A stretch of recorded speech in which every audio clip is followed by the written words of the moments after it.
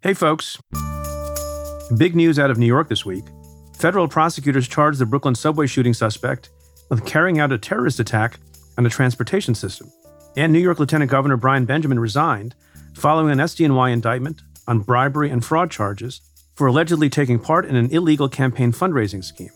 In other news, a jury convicted another January 6th rioter on charges including obstruction of Congress. The jury rejected the defendant's efforts to blame his actions on Donald Trump and the big lie. Joyce Vance and I discuss all of this and more on the Cafe Insider podcast. Today, we're sharing a clip from the episode with listeners of Stay Tuned. To hear our full conversation and access all other Cafe Insider content, try the membership for just $1 for 1 month. You can do that at cafe.com/insider. That's cafe.com/insider. We look forward to having you as a part of the Insider community.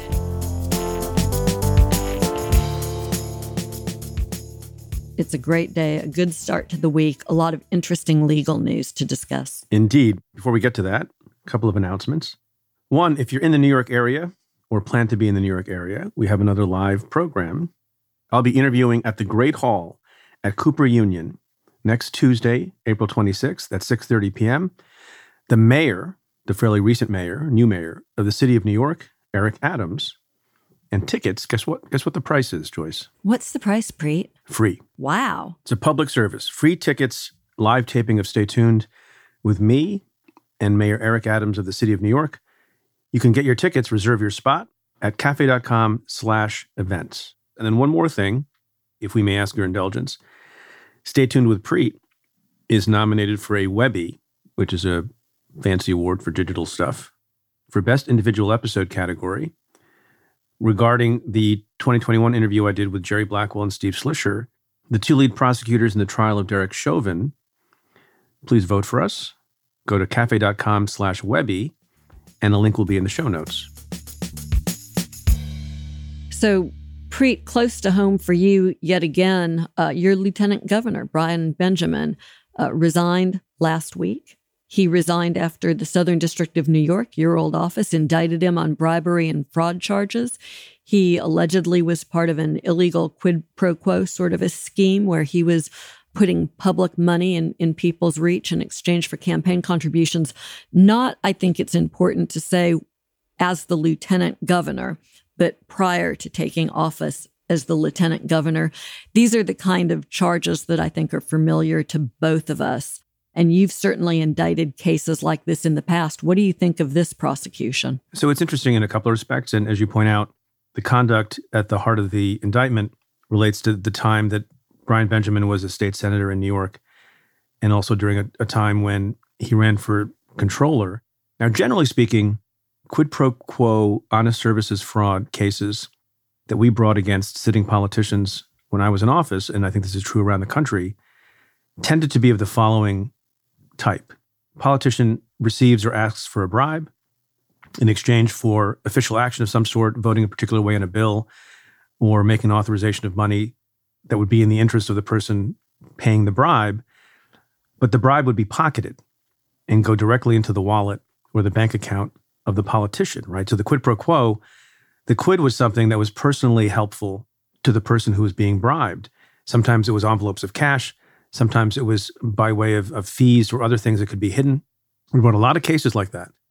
There can also be a quid pro quo criminal case if you do official action directly in exchange for a contribution.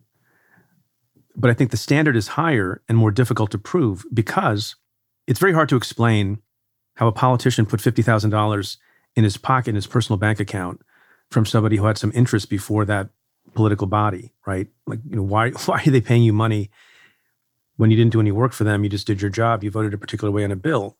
It's very different when you're talking about a political contribution because campaign donations, generally speaking, and there's a twist here, but campaign donations are lawful. It's our political system. People give money and, they hope and expect.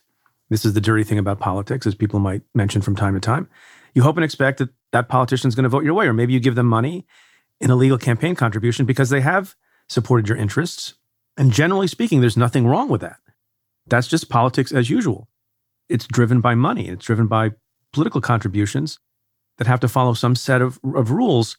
So here it's going to be a little bit more difficult than the garden variety case because the defense, and by the way, the defense lawyer here is Barry Burke, who you may remember from impeachment. He's a very good lawyer, and he's going to argue, I don't know how valid the arguments will be, this is just politics. There were some contributions made, and they were not connected directly to the official actions that were taken. So the government's going to have to prove, I think, a little bit more directly the quid pro quo, less left to inference and more requiring direct connection of the two things. Because we have this system that you've sort of laid out where there's bribes that are illegal and quasi-bribes that are perfectly legal, contributions, the question is always line drawing. And where do you draw the line?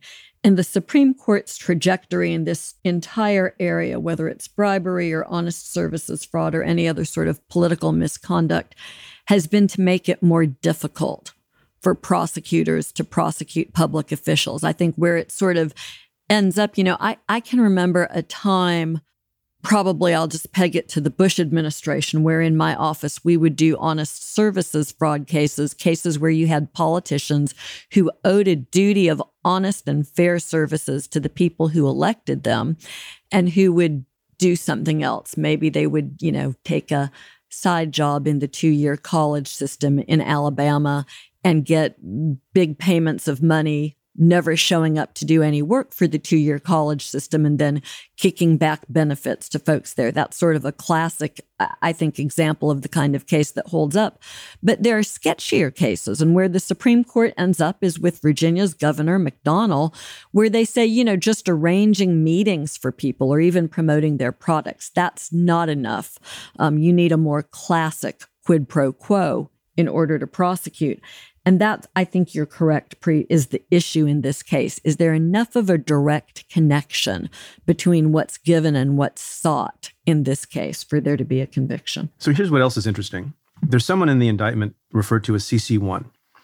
And that, for prosecutors, we all know, that means co-conspirator 1. Co-conspirator 1 is not identified by name. That's standard practice in the Southern District and elsewhere, even if the person is readily identifiable from surrounding information. And so the press has identified CC1 as a business person named Gerald Migdal. The government will never confirm whether that identification is correct or not, but it doesn't sound like they've waved the press off of that. And that was my practice as well. I don't know if it was yours. It's possible they have it wrong, but it's quite doubtful they have it wrong because I think multiple outlets have reported that CC1 is Mr. Migdal. Now, Mr. Migdal, if that's in fact CC1, was himself arrested back in November on charges of wire fraud, aggravated identity theft, and other crimes. And what's interesting to me is usually in that circumstance, you get a person who's arrested, that person flips, and then that person provides evidence against someone higher up in the food chain, hypothetically, the lieutenant governor of the state of New York, and then you build your case. Ordinarily, if that person has pled guilty and has flipped, they would be referred to as a cooperating witness, and they would be CW1, not CC1. Does that mean anything to you?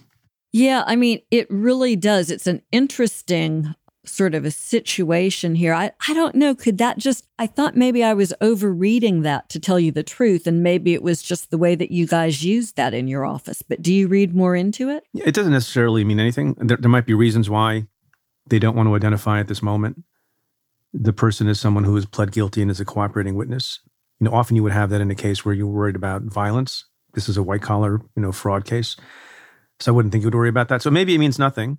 Or maybe it means that there's some problems with him as a witness, and he's not going to be a testimonial witness at trial against the lieutenant governor. But I just, that's not something I heard people talk about or mention, but it struck me. The information that they have in the indictment is very specific, and although it could certainly come from places other than Migdal, perhaps there were people around him or even in Benjamin's office who were aware of these details, it looks, if you read the indictment, like he should be the one who's giving up this information, but there could well be either a testimonial problem or maybe he's Paul Manafort, right? Maybe he got into it partway and backed out. One other thing that I would note, and I wonder what you think of this and if you think it's a wrinkle or a complication for the government in this case. I don't think it is, but it's just interesting. The allegation is that Brian Benjamin, the elected official, provided a $50,000 authorization of money to a charity of CC1.